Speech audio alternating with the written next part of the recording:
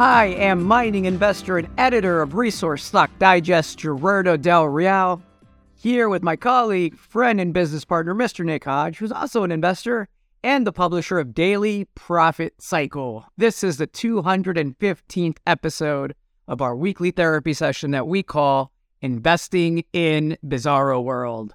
A lot to get into, everybody. Folks, the markets are somewhat calm and boring as we kind of predicted they would be.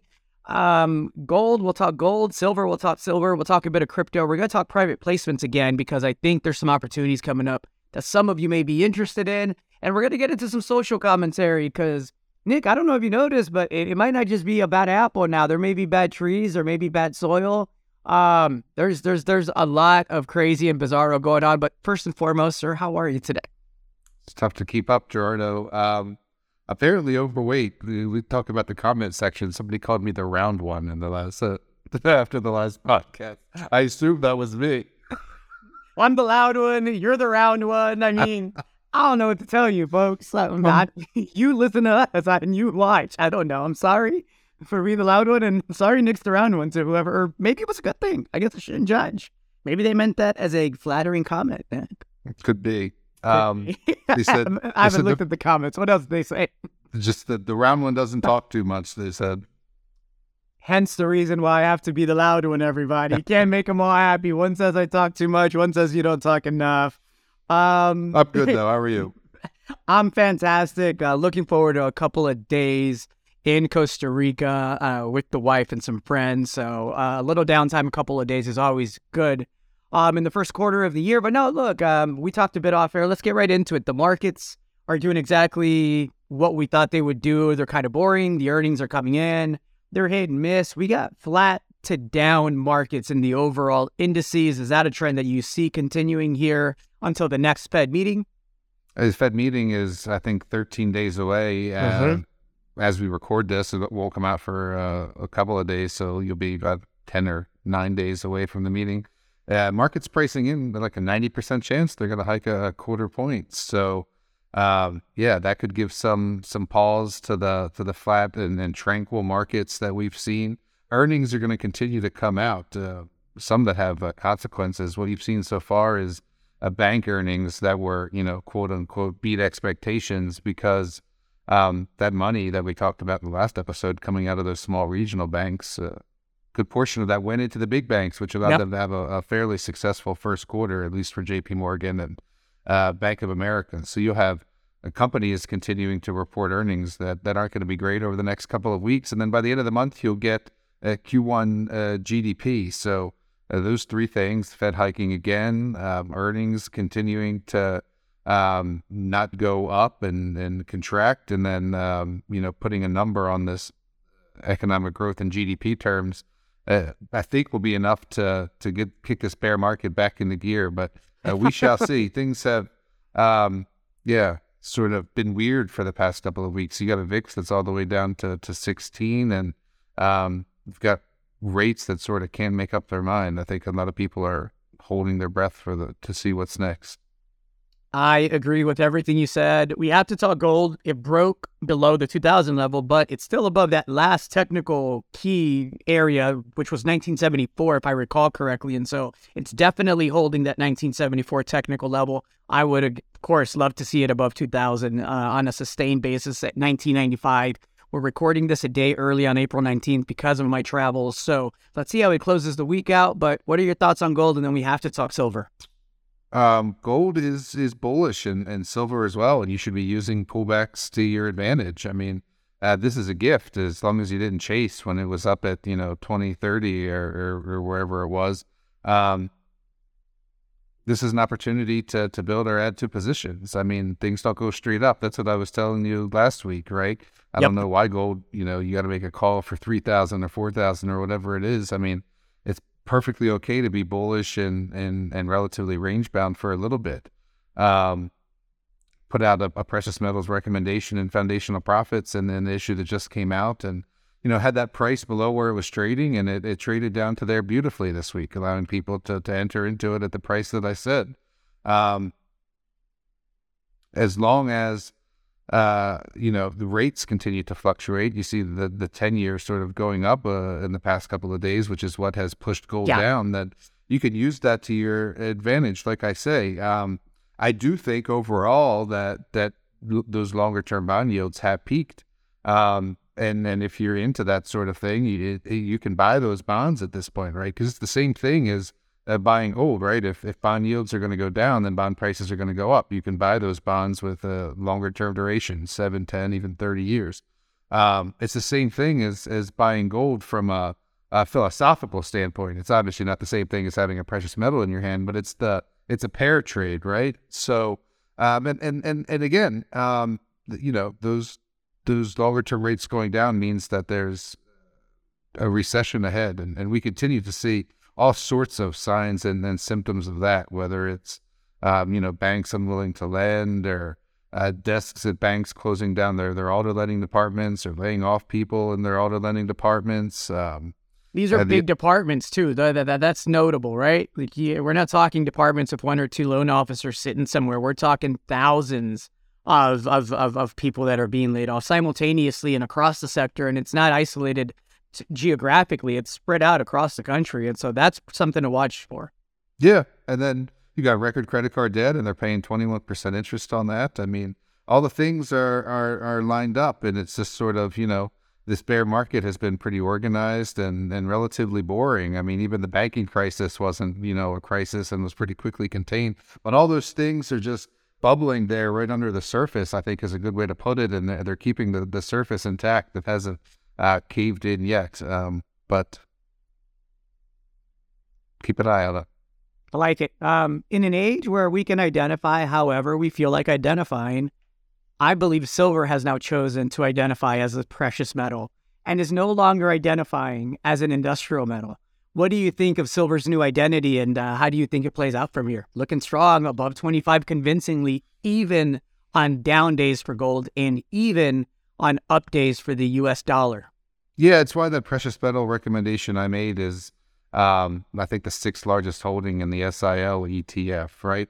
And I was going through that ETF the other day, and there's no silver companies anymore. I think the largest holding in that ETF is Wheaton, if I'm not mistaken, and that's obviously a royalty company that holds royalties on all sorts of assets, not just silver. And that the 2nd largest holding is Pan American, which I know people like, but still generates 60% of its revenue from gold.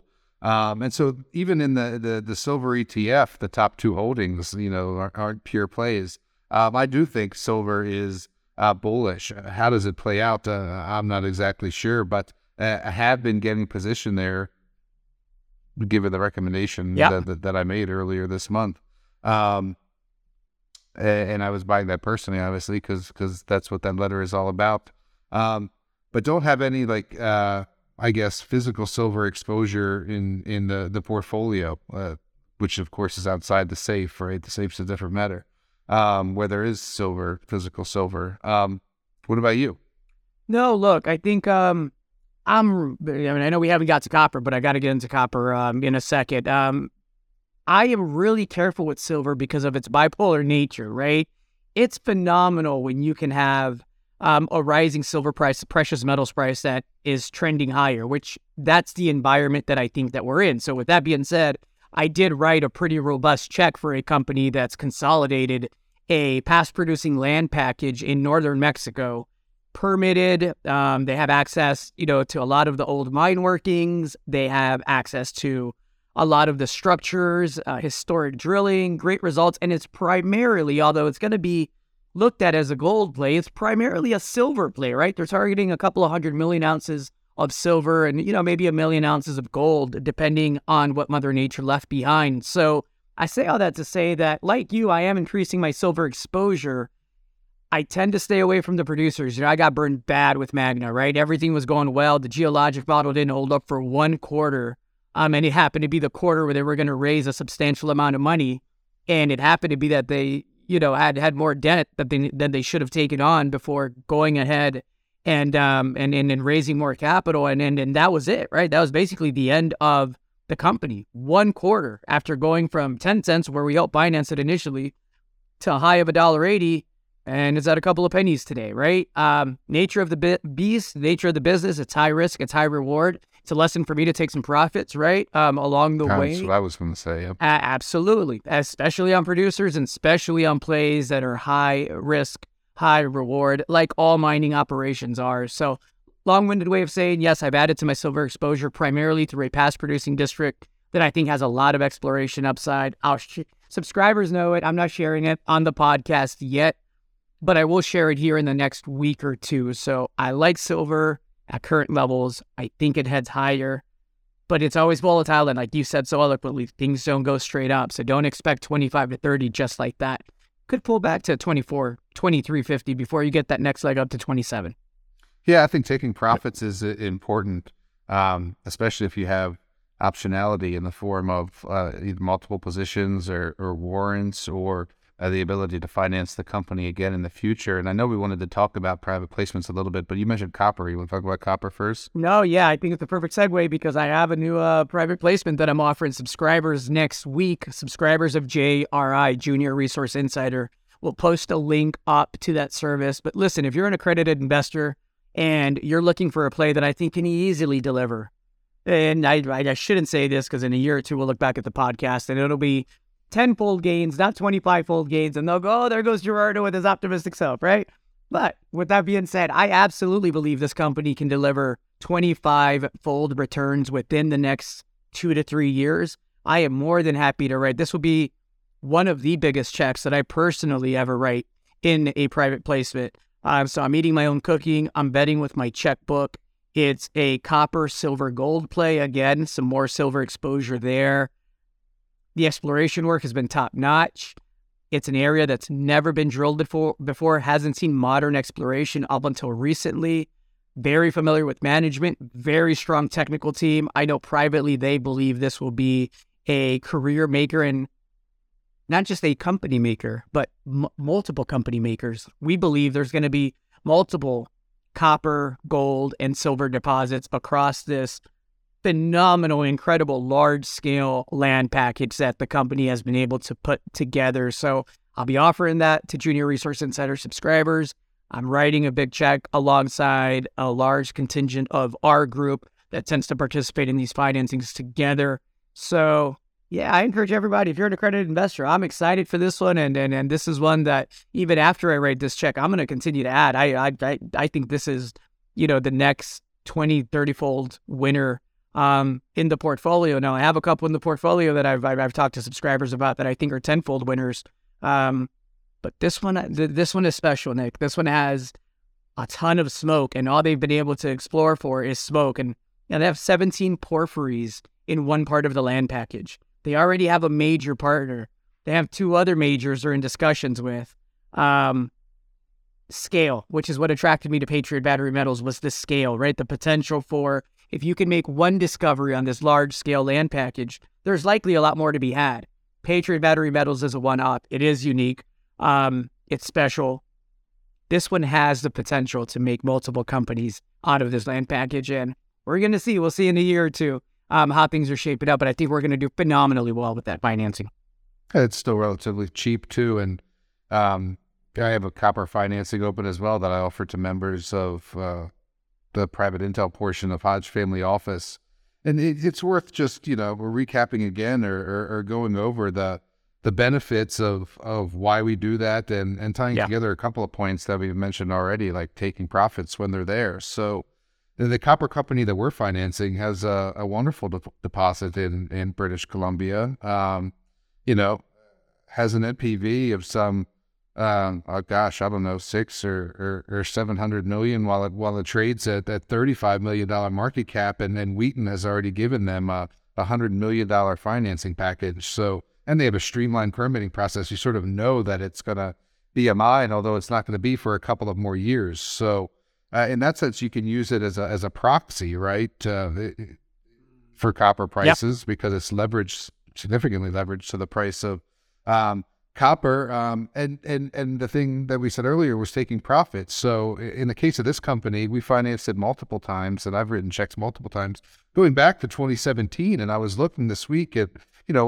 the first time was at 65 cents. And then The second time was at 20 cents. And Yeah. we took profits on both those positions in 2021 when the stock ran to $1, and then we had warrants at 30 cents. So what did we do? We exercised the warrants at 30 cents. Yeah. And now it's raising money at 25 cents because people have gotten bored with the story and they haven't explored, and everyone knows that it's going to take a while to get through their environmental assessment with British Columbia. And so they're raising a bit of money to do some exploration, which I think could spark at least a partial re-rating, right? Because it's VMS, and they believe that there's other deposits there because they come in clusters. And so writing another check at 25 cents, but it made cumulatively, I don't know, 400 or 500% by taking profits along the way, and then writing checks again back into the company. I even told people, although it didn't hit the price that I said to do it at, you could sell that 30-cent warrant position that we had in exercise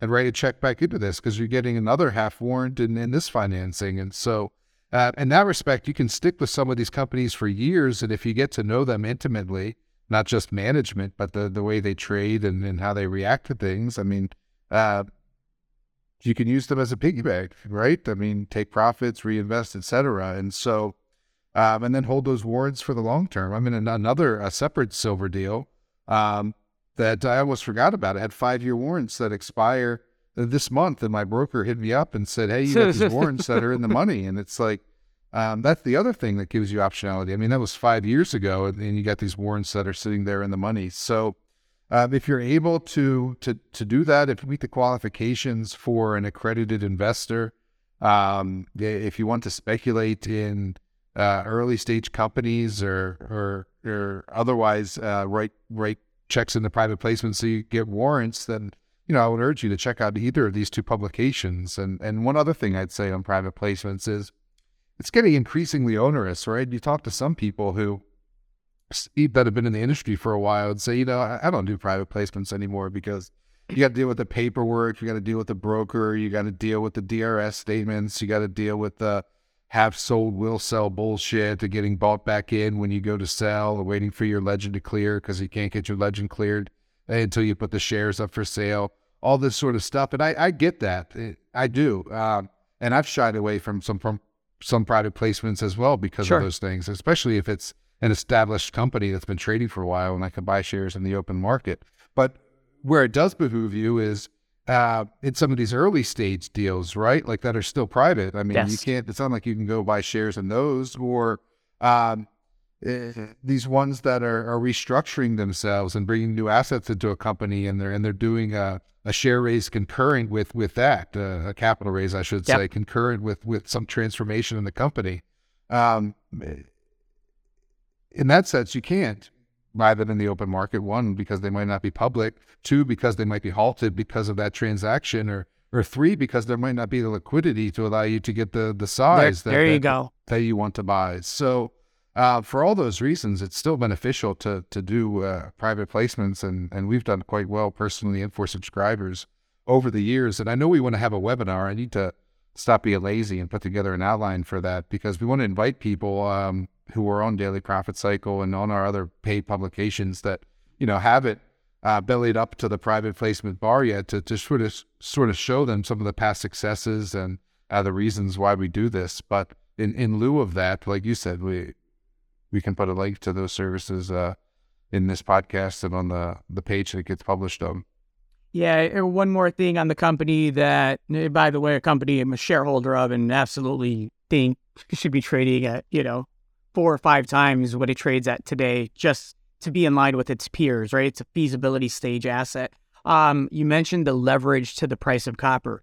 It's worth noting that feasibility study outlines a net present value of roughly 600 million Canadian today. All that has to happen is for copper to go from 405, 410 to 450, and you have $1 billion net present value. If copper goes where I think it's going to go in a couple of years, you're going to have a multi-billion-dollar net present value. And I guarantee you that the market cap will be many, many, many, many, many times what it is today. And I also guarantee you that for those of you that decide to write a check, having that half warrant option at a fixed price for a couple of years is going to be a Christmas gift that you'll be glad you got when you wrote that check. And that leverage, that optionality, as you called it, Nick, is so critical to maximizing profits, right?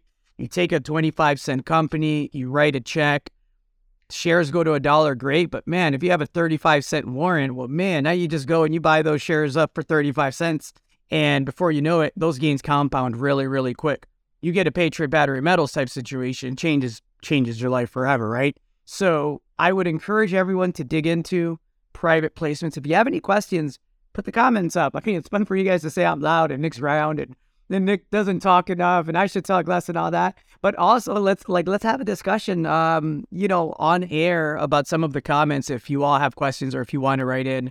Ultimately, that's what we do this for. It's not because we like to hear each other talk or we don't have enough going on with the multiple hats that we wear between multiple companies and financing deals and doing all the research that we do in vetting companies. We really have a passion for helping people and hope to provide some ideas that you can take accountability for, but that hopefully further your skill set in this space, which is high risk, high reward. That's my rant.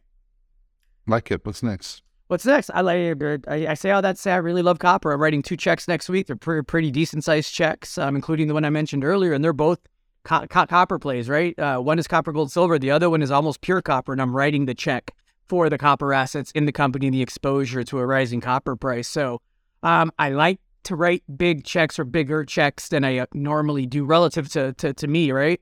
When no one is looking and when something is out of favor, and kind of like uranium right now, I feel like copper is not in favor yet. It's not being spoken about yet as loudly as it will be here in the next 6 to 12 months, I believe. And frankly, the next couple of years. You look at Glencore and Teck. Glencore really wants those copper assets. Mm-hmm. I mean, this is like the 5th or 6th time that they say, hey, we'll give you cash instead of stock. Hey, we'll up the cash offer. Hey, how about we sweeten the whole deal up? Hey, how about we do it one way or the other? And it's really interesting because you have copper bulls like Robert Friedland now coming out and defending, Teck and explaining to investors and speculators how important it is for Teck to kind of maintain its Canadian presence, right, and Canadian leadership. And so commodity wars, we said this last year, they're coming and they're heating up, whether it's lithium, whether it's, the copper space, the gold space, we're seeing some M&A start to pick up here the last couple of months. It's all kind of lining up, and I, for one, am excited as all heck for 2023. I think it's going to be a phenomenal year for us. Glencore wasn't the only one. You had some other people stick their hand up and say, hey, Vale, Anglo, I believe it was, or say, hey, we'd be interested as well. So, and copper, I know you're super bullish on copper, and I've been telling you not yet. And copper sort of continues to say not yet. It's really just wanting to consolidate around that $4 mark. And so it doesn't have a lot of eyeballs on it, considering it ran to $5 last year, I believe it was. And so people are saying, in that context, it's down 20%, right? And it's like, yeah, but it's just, forecasting or prognosticating this recession that's going to come. And then once we get back to economic growth and later this year, early 2024, then the copper is going to be off to the races. And yeah, certainly Robert Friedland knows a thing or two about, big major minor buyouts. A little bit. Anything market related that you want to touch on? I touched on last week a bit on lithium and how I feel spodumene prices are bottoming out and the prices are bottoming out. And I think we're going to see a pretty rapid recovery. We've seen more evidence of that this past week. My Patriot update is this. We haven't had assays yet. They're due any day now. I expect great assays. Let's see what they have. But the stock's performing well once again, though it hasn't broken new all-time highs. Let's see if we get that before the month of April. We didn't get it in March. But anything in the market before I pivot to my bad apple, bad apples, bad tree, bad soil maybe, or maybe just bad portion of this segment.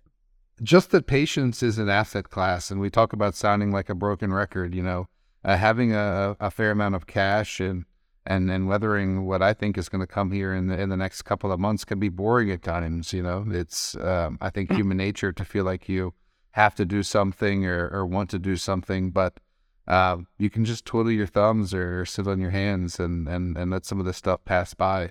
And then the other thing I'd mention is volatility, which I touched on earlier, but the VIX is the lowest it's been in, I don't have a chart up here, but I could tell you real quick.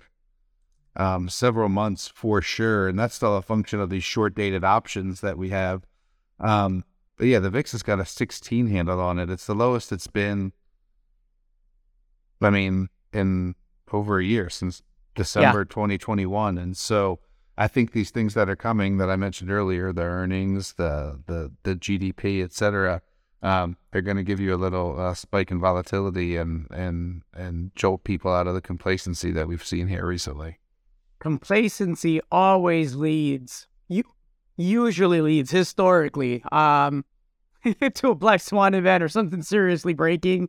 There is a lot of complacency in the major indices right now. So what's going to be the next domino to fall? I don't know. I don't have a crystal ball. I just know historically one always does, right? And so let's keep an eye on that. I think that's worth watching.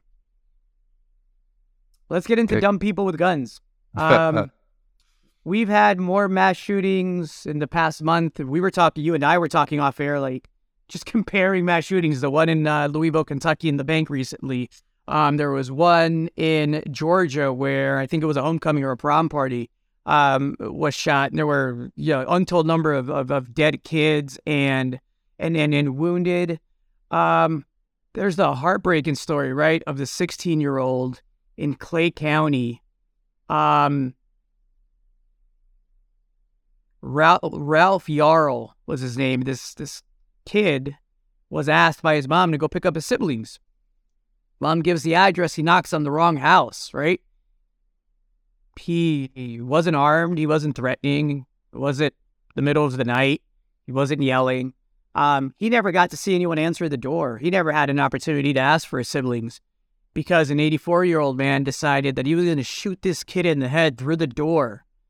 And if that wasn't insult to humanity enough, this 84-year-old man then decided to open the door and while this kid was bleeding out, shoot him again while he's laying down bleeding.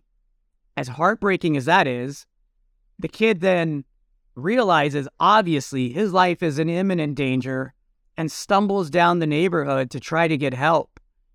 3 homes refuse to open the door, and when he finally is answered by someone to give him help, he's asked to put his hands up as the kid bleeds out and is clearly not armed. That is one case, right? That's in Clay County. I believe that's somewhere in Kansas City, or in Kansas. There's one that just happened here close to home that's a little bit more personal because the young lady that was shot actually went to school here in Round Rock, right? She went to a school called Stony Brook. And was a cheerleader, 18-year-old, Stony Point, 18-year-old. Her name, Peyton Washington, just received a scholarship. She was a gymnast. She was a gymnast who was born with one lung, and despite that, did so well academically and athletically that it earned her a scholarship to Baylor University. She was an incoming freshman this fall. She was at a town not too far here from Round Rock, where I live, right? Just outside of Austin, Texas. And they were out causing trouble. They weren't at a party. They weren't at a motorcycle club. They weren't at a car club. They weren't doing any of the stereotypical things that you would think teenagers causing trouble are doing. They were going to and from a meet, and they always commuted in a carpool so that they wouldn't have to take the risk of driving multiple cars. She came out of an H-E-B, and H-E-B is one of the major supermarket stores here. And because she wasn't really familiar with the car, went up to the wrong car and accidentally tried to enter the car. When she realized her mistake, she turned around and said, "I'm sorry," went back to her car.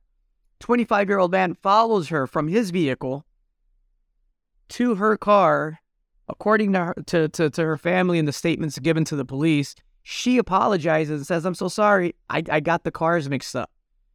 This asshole decides that the correct response to that is to fire multiple shots into the car, hitting 2 young ladies that all they were doing was meeting for a cheerleader meet. She obviously was fighting for her life. She's recovering. Another young lady was struck. There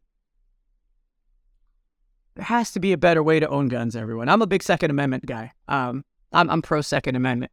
The way we own guns in America is stupid. I sound like a broken record every month because so many people keep dying. I mean, yeah. I'm just, again, broken records. I don't even have anything else to say. There is no point other than the way that we own guns in America is stupid and there has to be a better way? Yeah, I too don't have a lot to add. America's a gun culture. Obviously, there's a lot of guns here, and I grew up relatively rural and started hunting at a young age, and was taught the respect with which you treat a firearm and how to handle it properly, and went through hunter safety class, which involves a component of firearm safety. But that's not necessarily the case for a lot of folks who own guns in a lot of states, right? You can just go out and buy a gun, carry it, or have it in your car or your home, and not have a lot of training with it, or classes or mentors who taught you how to respect it. At the same time, and you've got a lot of paranoia among the populace. I mean, just doom scroll Twitter for a little bit, or watch some of these wacky news outlets that are out there on social media. I mean, and they're just pumping in the fear to these people, whether it's about the virus, or about the government, or about crimes and unrest. And you see these videos in Chicago and elsewhere of shoplifting, and you get all these stories about corporations leaving cities because of the violence and the theft, and it puts people on edge, right? To the point where they feel the need to shoot unarmed people. In the case of the one 16-year-old you described, who was at the wrong house. It was literally the address. It was like, I forget what it was, 100 Southwest Terrace or something, and he went to 100 Southwest Boulevard or something like that. Like, it was the right address, and no questions asked, right? Not, peeking through the door, hey, can I help you? What do you need? Nothing. Just blasting, right? And then the one you didn't mention was in New York, which is I had it pulled up. That was also next. crazy, because that was just a car turning around in a driveway, and you're shooting at someone you don't even know is in the car, or why they are there, sight unseen, right? And that's not macho or brave. That's just straight up trigger happy. And then the other thing is, going back to Trayvon Martin and things back in the day, which, gosh, that's probably been 10 or more years ago at this point. Time is flying, where you get precedent set, or the gentleman in the Wisconsin protests, what was his name? Kyle Rittenhouse? Yes, who get, not immunity, but they're given a pass, right? Yeah, sure. Stand your ground, or I fear for my life, or whatever it is. And so people think they have that sort of cover. So I drove to another city with an assault rifle, right, knowing that there were protests, inserted myself in the middle of those protests, and proceeded to shoot multiple people. I feared for my life. Okay, not guilty. Go home, Kyle. Go throw up gang signs and go drink beer at underage while on probation. And don't worry, you're not even going to get your probation violated, buddy, or your bail revoked. You're going to be all right. He did all this while he was waiting for his verdict to be read. And so, again, I got to touch on one last thing. The way the media covers this stuff, I have very intentionally not introduced the color of anyone's skin in this case. In the case of New York, the case of the young man in Kansas City, in the other case that I cited, and in Georgia. But it's interesting to me the way our media covers certain ones. So in the case of New York, the headline reads, "Woman fatally shot by upstate New York homeowner after pulling into wrong driveway. Sheriff says she posed no clear threat. No one in the vehicle posed a threat. There's no reason for this gentleman to feel threatened." The gentleman, I'm being kind, being the guy that shot this young lady for turning into the wrong driveway. The New York Post decides on the 16-year-old kid, Kansas City home where 16-year-old Ralph Yarl was shot in the head, had a no solicitor sign. As if that is justification for popping someone's head off with a bullet through a door when not even a word was spoken to you. What if that was a cop? What if that was a Jehovah's Witness? What if that was a Girl Scout? What if that was any number of things? Is that the standard now, everybody? Like, this guy was arrested and let out 2 hours later. The guy that shot through the door, that shot this kid, then proceeded to shoot this kid while he was on the ground again. So again, it's we look at the institutions, right? We look at police departments, we look at district attorneys, we look at our media, we look at the way lobbyists are able to influence law in this country. And God, are we ripe for a good old fourth turning, Nick? And I know we're in the middle of it, and that's why all this stuff is going through it. But God, some of these stories are heartbreaking, man. Well, yeah, and I was going to get to the fourth turning as well. I feel like some of these people are lacking purpose or lacking better things to do, and are lacking that upward mobility or sense that they have something to look forward to, because the things are so bleak out there for a large part of the country, right? You've got this wealth concentrated at the top. You've got the other people struggling to keep up, and I'm convinced that plays a part in this escalation of violence that we've seen. So that book comes out in July. We mentioned a few times, and I'm looking forward to reading that. But it's certainly a sad state of affairs. And I don't know if it's because I'm getting older or because I have young kids now, but I've got a safe full of guns, some classified as assault weapons and some not, hunting rifles, shotguns, pistols. And, that the only one that's come out, I would say, in the past year is the shotgun to go shoot some ducks. Like, I'm just not interested in messing around with them, with giving the kids that are in the house. And am also a proponent of the Second Amendment, and have been staunchly so in the past, but do think that there's got to be some requirements, not just background checks, but training, right? Has to be training, y'all. There has to be training and competence, and you have to be able to prove that. It can't be harder to shoot someone in the head than it is to drive a vehicle down the street. Or easier, I'm sorry. It can't be easier. It shouldn't be harder to drive a car than it is to shoot someone in the head. Right? It's like when convicted felons get out of drugs and get out of prison and they have a drug conviction. Now they're not eligible for Pell Grants, so they can't go to school if they can't afford the school. And you just got out of prison, so you probably can't afford the school. So then it's easier to go get some cocaine or some marijuana and sell that than it is to actually get a job to not get in trouble again. Like, right? All of our systems and all our institutions are corroding to the point where you're going to continue to see this uprising, especially with the youth, that we call fourth turning. And unfortunately, that'll continue to be volatile. And unfortunately, until we get some common sense back in society here, it's going to continue to be, violent, likely, because that's the way these things go. Who do you call when all this happens, Nick? Who do you call if there's a predator outside? You call a good cop, right? Well, call a good cop unless you're in fucking Contra Costa County, right? Because in Contra Costa County, 45 of the good cops, right, were caught being recorded by two reporters making racist, homophobic statements, asking to lynch black people, coming up with locations on where to bury bodies of reporters that were investigating them. And so when I hear that, and you've said this a lot of times, Nick, it's just one bad apple. Okay, well, there's 45 bad apples. And then sometimes, because the bar goes low once you kind of prove that point wrong. And then the bar goes to, yeah, but many of these were rookies. They probably weren't trained properly, or they probably weren't given, the proper police culture, right? But then we find out that 16 out of 45 of these motherfuckers were in leadership positions. So these are the people that decide who gets pulled over. These are the people that get to decide who gets a ticket. These are the people that decide what kind of ticket you get.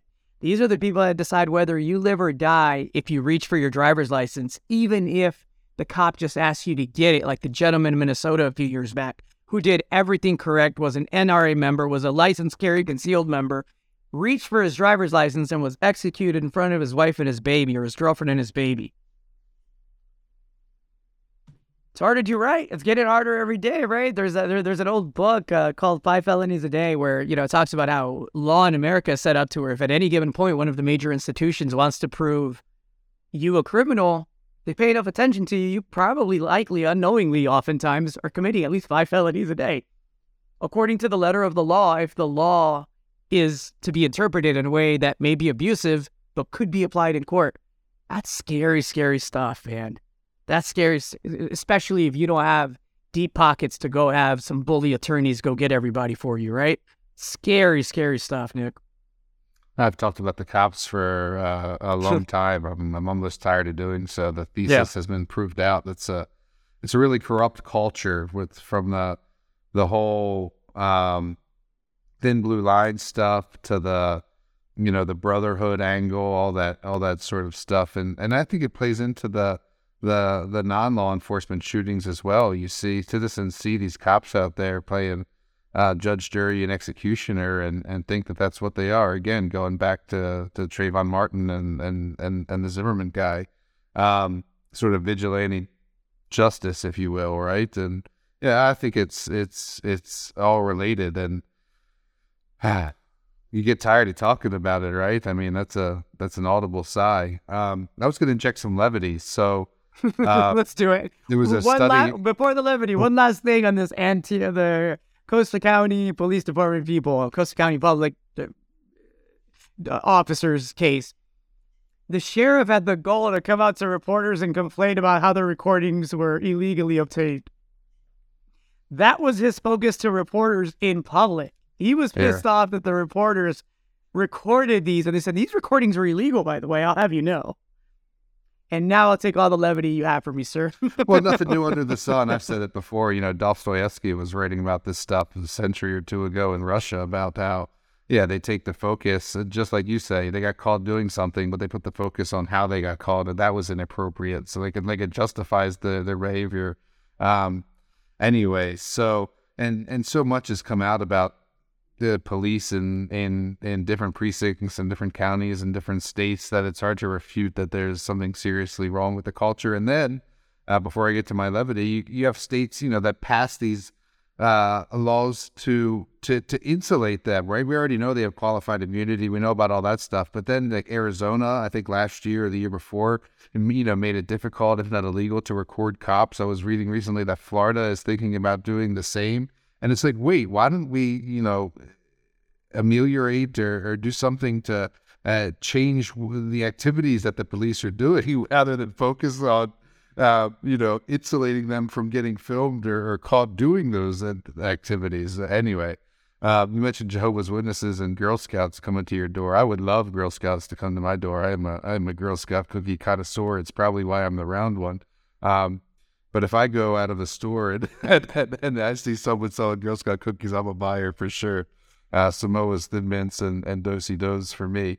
And then the Jehovah's Witness, nobody comes to my door now, Gerardo. It's pretty far out. It's a lot of it. It's also a large land package, right? And the driveway's a little bit too long. But when I used to live in the neighborhood, I used to love messing with the Jehovah's Witnesses, man. One time I would talk. That's why we don't have advertising or sponsors, people. And I would go flop around in the yard like I was possessed by the spirits. They would wonder what the hell was going on. It's so funny. It's called Bizarro World, folks. You get what you pay for. You don't pay anything for it. So money back guarantee. It is what it is. What are you watching in the markets this week, Nick? Oh, I think we went over it. Yep. You're going to get deeper into earnings season. Position in gold while it's down below 2,000. It's time to buy the gold miners. That range is going to put it back above 2,000 as the long end of the bond curve continues to come down. And again, patience. I'm still sitting on a lot of cash. Here's a little tip actually. If you feel like you have to do something, like buy UUP or buy like these short T-bills funds, like that don't go anywhere, right? Buy more Patriot. Like a couple of pennies in a year. But yeah, no, I mean, that's still a risky mining stock. I'm talking about if you got cash like in an IRA, I'll take, 5, 6, 7, 8, 9, 10, percentage points and I'll buy a dollar fund or a monthly yielding bond fund. I mean, they're highly liquid. It makes you feel like you're trading, but you're not really doing anything.